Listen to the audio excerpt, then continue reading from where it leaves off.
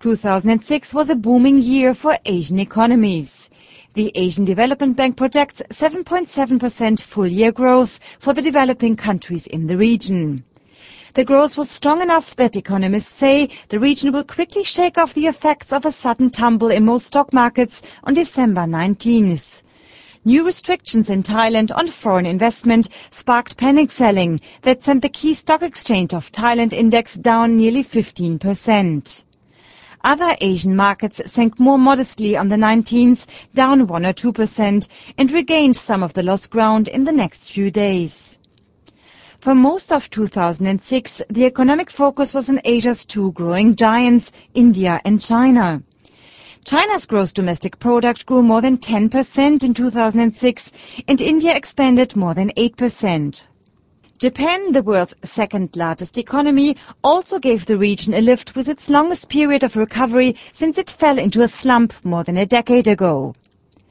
Masahiro Kawai, an economist with the ADB in Manila, says strong global demand for Asian exports fueled the growth.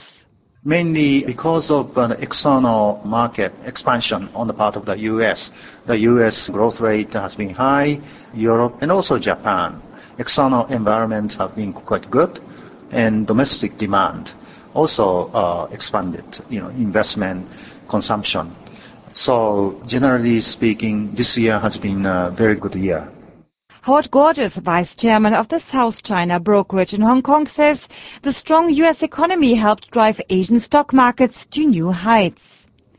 Even after the December 19th sell-off, the Hang Seng index in Hong Kong was up more than 25% from a year earlier. Both Mumbai's Sensex index and Jakarta's composite index had gained more than 50%. In the United States, the Dow Jones Industrial Average was up about 16% from a year ago. China's stock markets, which went nowhere for years, boomed in 2006. The Shanghai Composite doubled in value. The gain was driven in large part by a succession of initial public share offerings by state-owned companies. The listing of China's biggest lender, the Industrial and Commercial Bank of China alone, raised the record sum of $22 billion. Gorges says China has become very popular with foreign fund managers. It's the persistent high growth rate, the strength of their foreign exchange reserves, the pressure on them to revalue their currency has brought foreign money in. Indeed, the currency has revalued about 5 to 6% in the last year or so, and people expect further gradual revaluation. So that's all helped. Even high oil prices did little to stop Asia's gains. Strong exports cushioned the effects of rising energy costs, and tighter monetary policy in most countries in the region helped stall inflation. A decade ago, the region was feeling the first rumblings of what would become the Asian economic crisis, which came into full force in mid-1997. Plunging currency values, unsustainable levels of foreign debt, and soaring interest rates sank most of Asia into a severe recession. The region only fully recovered a few years ago. The ADB's Kawai says, in general, Asian economies are far more resilient than they were a decade ago. Many Asian countries have accumulated foreign exchange reserves, for example, and they have repaid external debt.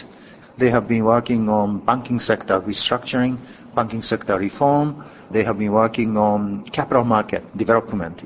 And regional financial cooperation has been strengthened, and economic and financial vulnerabilities have been substantially reduced. Still, many economists think the region is likely to see growth cool slightly over the coming year, largely because an expected slowdown in the U.S. economy will cut demand for exports. Also, China's efforts to rein in its economy are likely to trim regional growth. The ADB forecasts an average growth of 7.1% for developing Asian economies in 2007. In addition, the credit rating agency Standard & Poor's notes that corporate earnings growth will probably slow and that central banks may tighten money supply or raise interest rates to prevent inflation. That means that Asia's stock markets probably will not rise quite as much in 2007 as they did in 2006. Kawai at the ADB, however, warns that the region cannot continue to rely on export growth and needs to expand domestic demand. One problem many Asian countries will face in 2007 is the same one that led the Thai government to restrict investment flows, currencies that are rising against the US dollar. A weaker dollar makes Asian exports more expensive on world markets. The problem is made worse by the fact that China's currency is tightly controlled and has risen in value less than many other currencies, so Chinese goods are more competitive.